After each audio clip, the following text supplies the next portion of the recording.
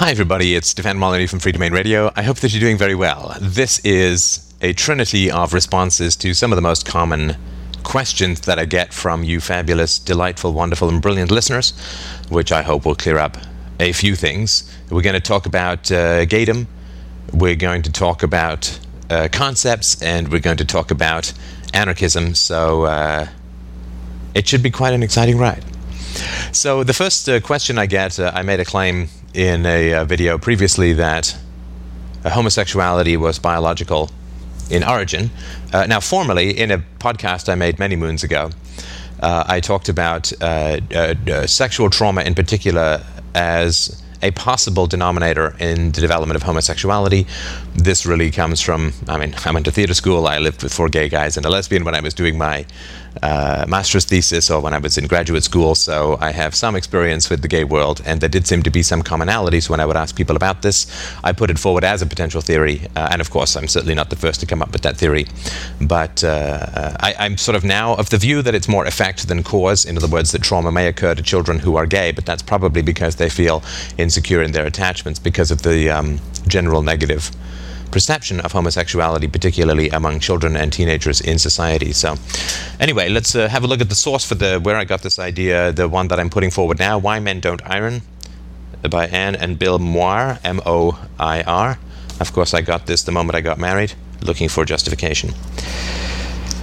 So this is from page 40. I'm going to read a little bit from the book just so you get a sense of where the science that I'm quoting comes from. And it says here, the gay lobby may not like it, but the evidence suggests that homosexuality is a, quote, natural fundamental form of human sexuality, is not, quote, socially determined, and its incidence does not change from one culture to the next. Being gay is natural, not being gay is natural. If gayness is a natural variation of the human condition as ineradicable and inevitable as left-handedness, what causes it? One suggestion is that homosexuality derives from genes, the ancestral building blocks handed down from parent to child. Is there a gene that causes homosexuality? In 1993, Dan Hamer and his colleagues announced the discovery of just such a gene, but its existence is still controversial, and Hamer's research has been under assault ever since the announcement. And if some scientists complained that the sample from which he had drawn his genetic material was skewed because it comprised only self-proclaimed gays, while others believed he had oversimplified a horrendously complex process. The most likely explanation is a biological process that occurs in the womb. Few scientists dispute the influence that is wielded on the developing fetus by hormones. And hormones are central to the process of sexual development. Hormones, among other things, are the switches that activate genes, and in turn those genes instruct the growing fetus whether to be male or female. It is to that process and its effects on sexual orientation that we must now turn. It seems obvious that hormones will determine our gender, but until very recently, the further assertion that the same hormones determined our brain structure into either a male or female pattern was very controversial. The idea of a differently patterned brain was anathema to most hardline feminists who wanted to assert their equality, by which they too often meant sameness, to men. If it could be proved that the brains of men and women were distinctly different in structure and function, then it was an alarmingly short step to believing that they might be different in abilities as well. Their problem was that male and female brains did turn out to be distinctly different, and what was once a politically controversial theory quietly became the standard stuff of undergraduate textbooks. Women might take some consolation from the fact that the basic human template is female, and I got castigated for this statement by a number of people, but this is the science that I've read. Again, I can't verify it, but this is what I know. Every fetus begins as a female, but at 6 weeks, boys begin to be made by a flood of hormones that drench the developing baby and so convert sugar and spice into slugs and snails. The male fetus is capable of making high levels of androgens, or male hormones, such as testosterone. Androgens is female, of course. The male starts making the hormone at 6 weeks. It is not a one-shot action. It goes on for months in the womb, each successive dose of hormones doing its bit to turn what was female into a male. For our purposes, the crucial moment appears to come in the 3rd month of pregnancy, when a heavy dose of testosterone affects the developing boy's brain. Among other effects, this dose of testosterone sets his sexual orientation. Up until now, quote, his brain has been effectively female, and like any female, his sexual longings, if he had any, would be focused on males. The testosterone drench reverses his polarity, and from now on he will be attracted to girls. But if the testosterone dose falls below a critical high level, the brain remains female. All fetuses receive some testosterone, even those destined to be born girls, but samples taken from the amniotic fluid suggest that the brain sexing drench of testosterone is 8 to 9 times higher for boys than it is for girls. Now, it does not take much imagination to hypothesize that a shortfall in testosterone at the crucial moment of pregnancy might leave an otherwise conventional male with a female sexual orientation. The result would be an adult man who is, quite naturally, attracted to other males. It is possible that a, quote, gay gene influences the crucial testosterone levels, but whether that is the case or not, the evidence for this hormonal cause of homosexuality is overwhelming. Overwhelming, but not absolutely proven. And I think I went too far in a previous video. I do apologize for that. For we cannot experiment on developing human fetuses to test the hypothesis. So the evidence, however compelling, is indirect. A study by Lee Ellis has shown that mothers who suffer from severe stress reduces the levels of testosterone during the 3rd month of pregnancy, produce a higher than average incidence of homosexual offspring. We cannot prove this absolutely because, of course, you can't experiment, but animal studies support the biological explanation. Human and rats share specific sex hormones and have similar areas at the base of the brains that control sexual behavior, the hypothalamus. Roger Gorski and his team has demonstrated that a rat's sexual orientation can be changed at will by manipulation of fetal hormones. A male rat deprived of testosterone in its early fetal stage becomes female in its sexual behavior. No amount of male hormones given in later pregnancy can reverse this behavior. The animal's brain has been permanently organized into the female pattern. A female rat dosed in the same critical period with male hormones becomes masculine in its sexual behavior, and again, no amount of later female hormone influence will reverse the orientation. Gorski's work suggests that there is a critical stage during the development of the mammalian brain when male or female sexuality is established. Once that critical moment is passed, no amount of corrective hormone will make any difference. The sexual orientation of rats, and most probably that of humans too, is determined in the womb.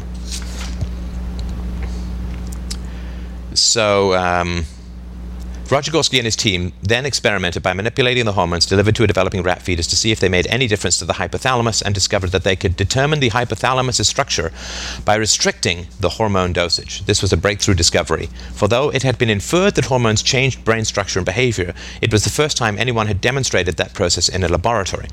Gorski and his team had shown that sexual orientation was determined by hormones, and that the brain's physical structure could be manipulated by the same hormones, and all this in an area of the brain that was well established as central to controlling sexual behavior. These experiments have been replicated by many different laboratories and in other animal species, and inevitably lead to the question of whether homosexuality occurs outside the laboratory in species other than man. For a long time this has been denied, thus providing ammunition to those who ascribe homosexuality to social or cultural causes. But more recent research has demonstrated frequent male-male sex in primates and in mountain sheep. But what about humans? Empirical evidence suggests that human sexual orientation is determined by exposure to testosterone during the 3rd month of pregnancy. But is there any physical evidence? Again, it is the hypothalamus that most interests science, because the human hypothalamus, like the rats, controls sexual behavior, and just as in rats, distinct differences have been found in the male and female hypothalamus. There is an area in the hypothalamus called the sexually dimorphic nucleus of the preoptic area. Boy, there's a turn-on for you. And researchers have demonstrated that this area is always larger in male brains than in female brains. In rats, it is between 5 to 7 times larger, while in humans it appears to be 2 to 3 times larger. This same area was investigated in homosexual men. Simon LeVay, in a controversial discovery, announced that the sexually dimorphic nucleus of the preoptic area was twice as large in heterosexual men as in homosexual men, which meant simply that gay men presented a female brain structure. So, anyway, you can read more about this. I've given you some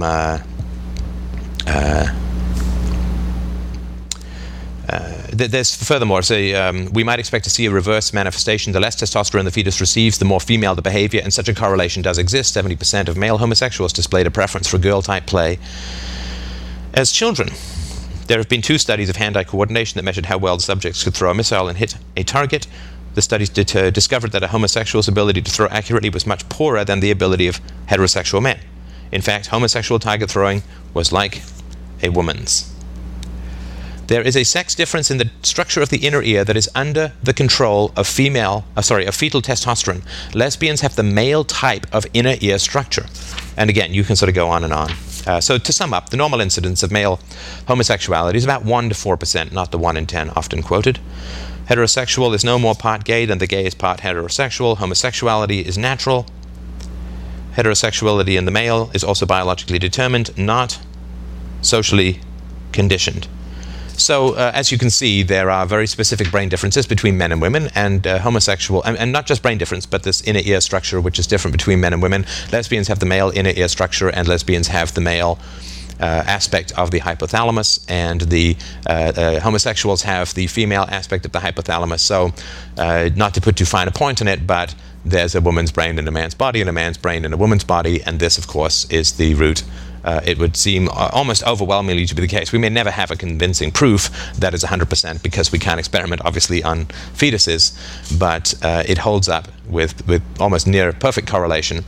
In rats, other kinds of mammals, a wide variety of animals, you can make a gay animal by doing testosterone baths or withholding those during certain aspects of pregnancy and vice versa. So that's where I got that from. I think it's about as proven as things can be in these kinds of realms where you can't experiment on fetuses. So, perhaps it will turn out to be false, but the overwhelming evidence is for biological roots of homosexuality. So that's the first thing. Now, the second thing, which I get questioned about or criticized about quite a lot, and which is great, is this issue of concepts, right? The forest versus the trees. Now, obviously, my basic contention is that concepts exist within the mind and are imperfectly derived from similar characteristics in reality, right? So we see a bunch of trees and we'll think of a forest. The trees exist in reality, the forest does not. The forest is a concept within our mind.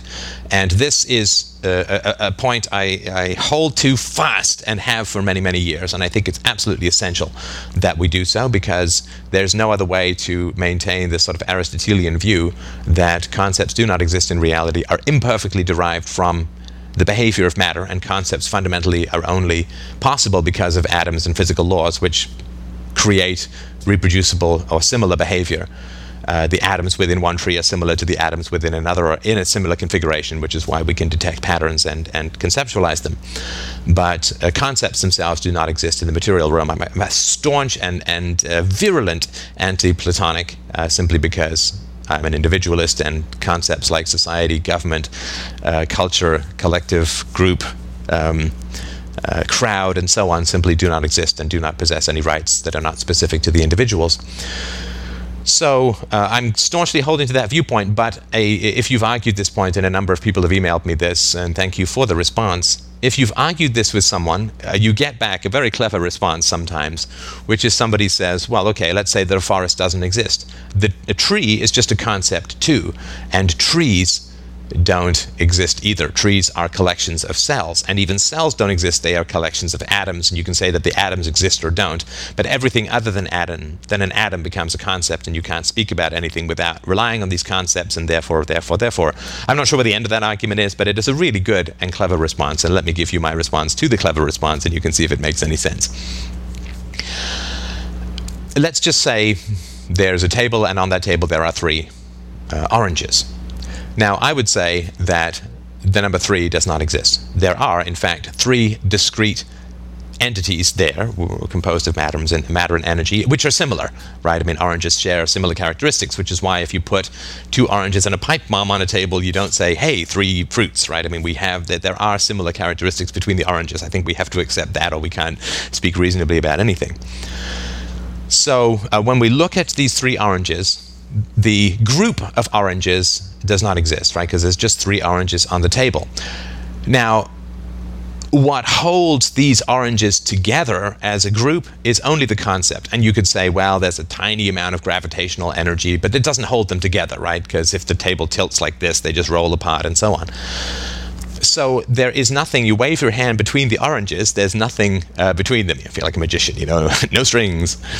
But when you pick up an orange and you hold an orange and you cut an orange and you eat an orange or, squish it on your face as part of some wild sex play, then what happens is you are aware that the orange itself is bound together by both strong and weak atomic forces, right? I mean, it is bound together as a unit, just as if you are standing 20 feet away from someone, there's nothing between you that binds you together. You can walk apart, but you can't have both your legs walk in a different direction and have that work, right? So there's real, tangible, objective differences between a self-contained physical entity like a tree or like a person or like an orange versus a meandering abstract concept like a bunch of oranges, a crowd of people, or a forest.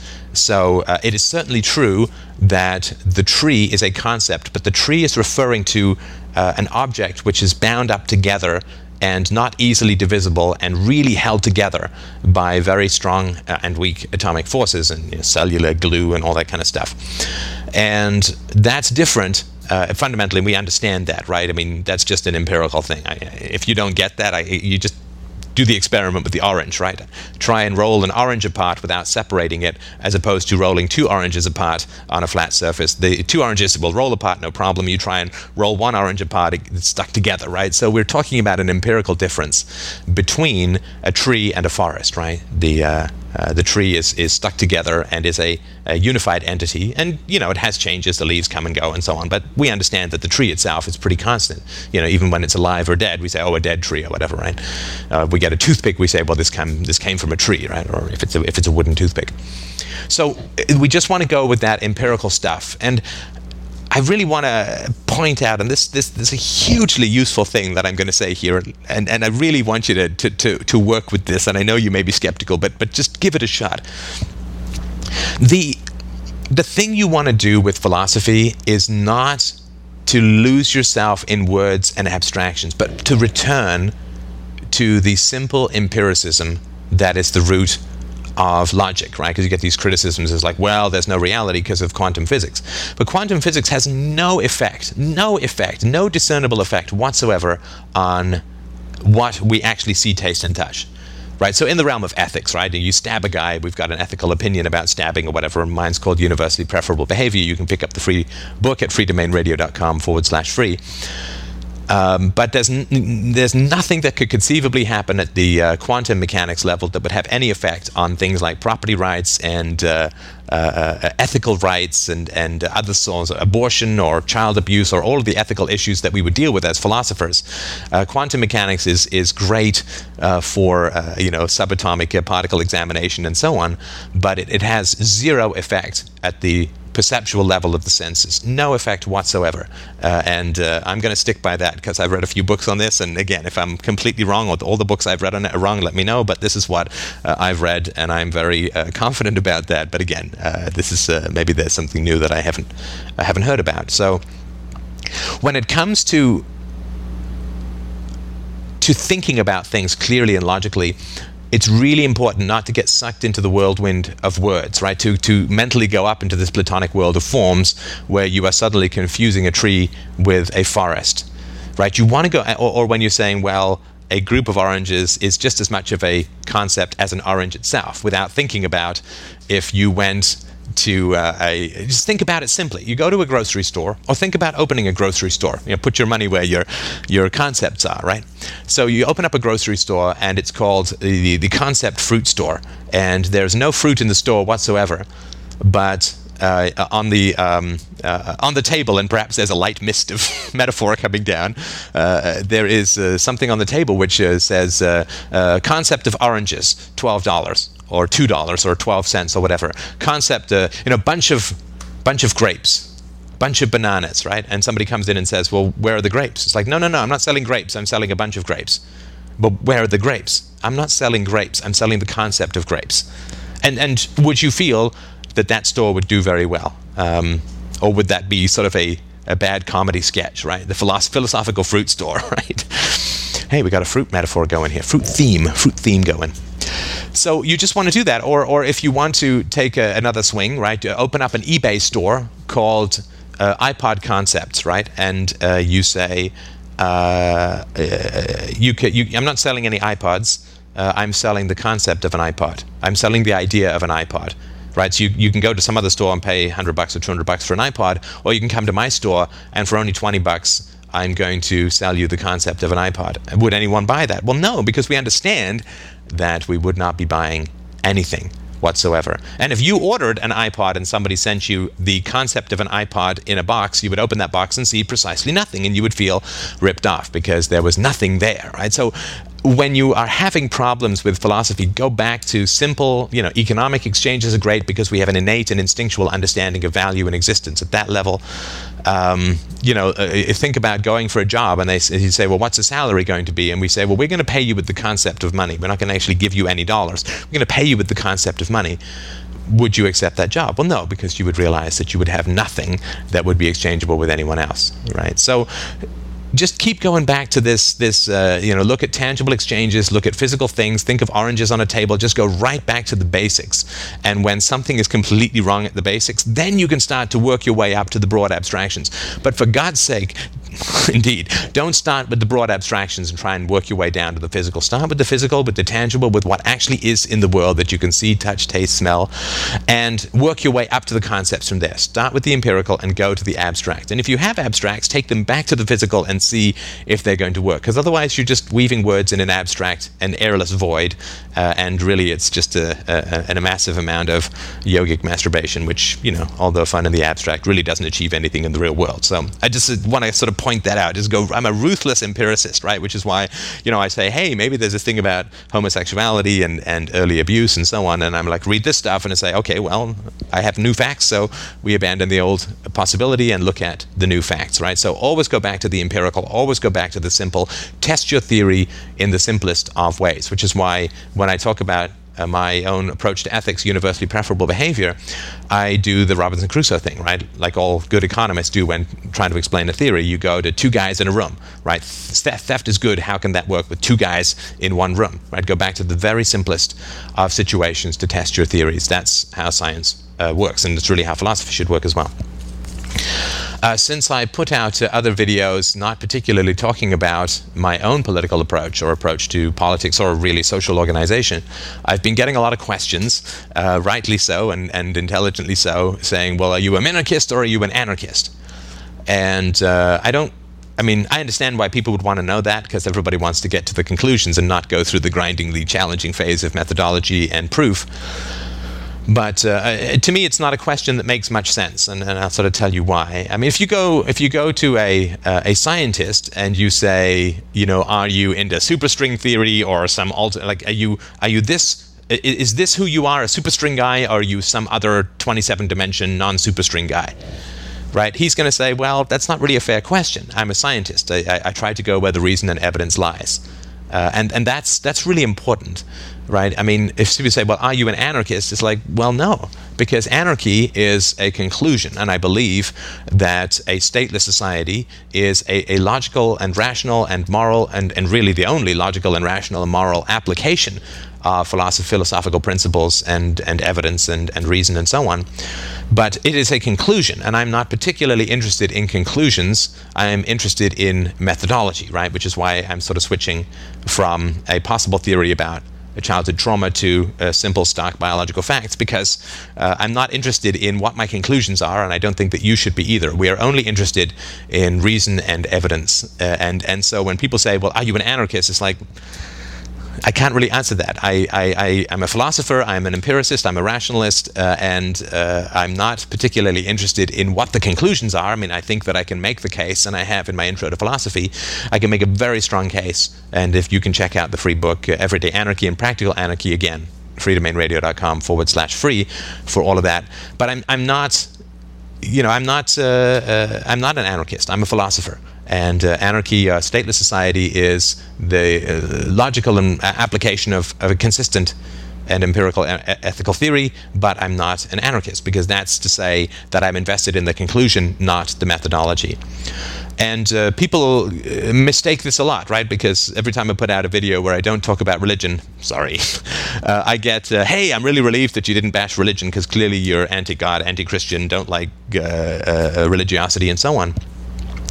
And that's it's just not true. I mean, it's not true at all. I mean, personally, I think it would be fantastic if Jews could rise from the dead and snakes could talk, and I could live forever on a cloud with my wife and talk with everyone about philosophy who was dead and gone and all. I mean, I think it would be a thrilling and exciting a thing if people came down in fiery chariots and healed the sick and the lame with the touch of their fingers, and virgins could give birth. I mean, it would be a pretty spectacularly exciting world to live in if gods and demons and ghosts and gremlins and so on were all floating around, and we had certainty that if we worshipped a particular invisible friend, we would live forever. I mean, in the same way that it would be pretty cool if we found Middle Earth somewhere and it was all true and happening, and it would be like something pretty wild to explain and to figure out from a scientific and logical standpoint. It would be a very, very fun universe if I did not have to think about death being the end, but being a gateway to eternal life, dancing on the clouds with the go-go dances of God. I mean, that would be a wonderful and exciting thing. It's not that I'm anti-religion. I mean, I would love to have that be part of the world. It would be very exciting and something really interesting to explore and to work out. And of course, I could just pray for answers rather than have to do all this annoying and grueling empirical and rational work. So it's not that I'm anti-religion at all. I'm not anti-religion. I'm not anti-state. I'm not anti-whatever people sort of say. I'm not anti-family, for heaven's sakes, right? But I, unfortunately, reason and evidence, it dismisses religiosity as superstition, as a fairy tale. And I'm, don't shoot the messenger, right? I mean, I've made the arguments. They've stood up. I'm not, of course, the first to make all of these arguments. There's some Atheism, The Case Against God, lots of great books out there that you can read. I'm not an atheist. I'm not an anarchist. I'm not X, Y, and Z. I'm a philosopher, and reason and evidence is it. I mean, everything else is just bigotry, nonsense, and prejudice, and emotional defenses, and crap like that. So to say that I'm anti-religion is to completely miss the point, and to personalize something that is actually quite objective and rational. I mean, if somebody can prove to me the existence of a God, if somebody can demonstrate in a scientifically controllable, reproducible manner the existence of consciousness without matter, of life without matter, of an eternal being who is incredibly complex and omniscient and all-powerful and did not evolve, and if they can somehow find a way to resolve the problems of omniscience and omnipotence, right? If you know the future, you can't change it, so you can't be both omniscient and omnipotent at the same time, without just saying, well, I just remove criteria like time and space and all that kind of stuff, which is just a way of saying, well, you can't prove it. If someone can do that, fantastic, but unfortunately, reason and evidence leads to a completely godless universe, and there are challenges involved with that, which we need to find a way to found ethics without religion. Reason and evidence leads to a stateless society, because we are all roughly equal in terms of potentiality and what we commonly call human rights, and therefore there is no group that has the right to initiate force against any other. That is to create an opposing ethic for the same thing. It's like saying that a tree is both made of wood and fire. Trees can be both made of wood and fire at the same time, and of course that would be inconsistent. You can't say that mammals both give life birth and suckle their young and are warm-blooded, and also give birth through eggs and are cold-blooded. I mean, that's to conflate mammals and reptiles. And so you can't have a category called human beings with a certain group that's carved off and allowed to just initiate force at will against others, even with their sort of nominal, quote, participation in a democratic system. It just, reason and evidence doesn't support it. Reason and evidence utterly denies the existence of gods and ghosts and gremlins and so on. And so I'm not an atheist, I'm not anti-religious, I'm not anti-family, I'm not anti-state, I'm not an anarchist or any of these sorts of things. I am just as strictly as possible, and, with mistakes and corrections along the way, as strictly as possible, working from reason and evidence and first principles. Where they lead is where they lead. We're just trying to get to the truth, to try to get to the reality, so that we can have a better, happier, and more moral world. So I hope that clears up some things. Please do keep your feedback coming. I hugely appreciate it, and thank you so much for watching, as always. I will talk to you soon.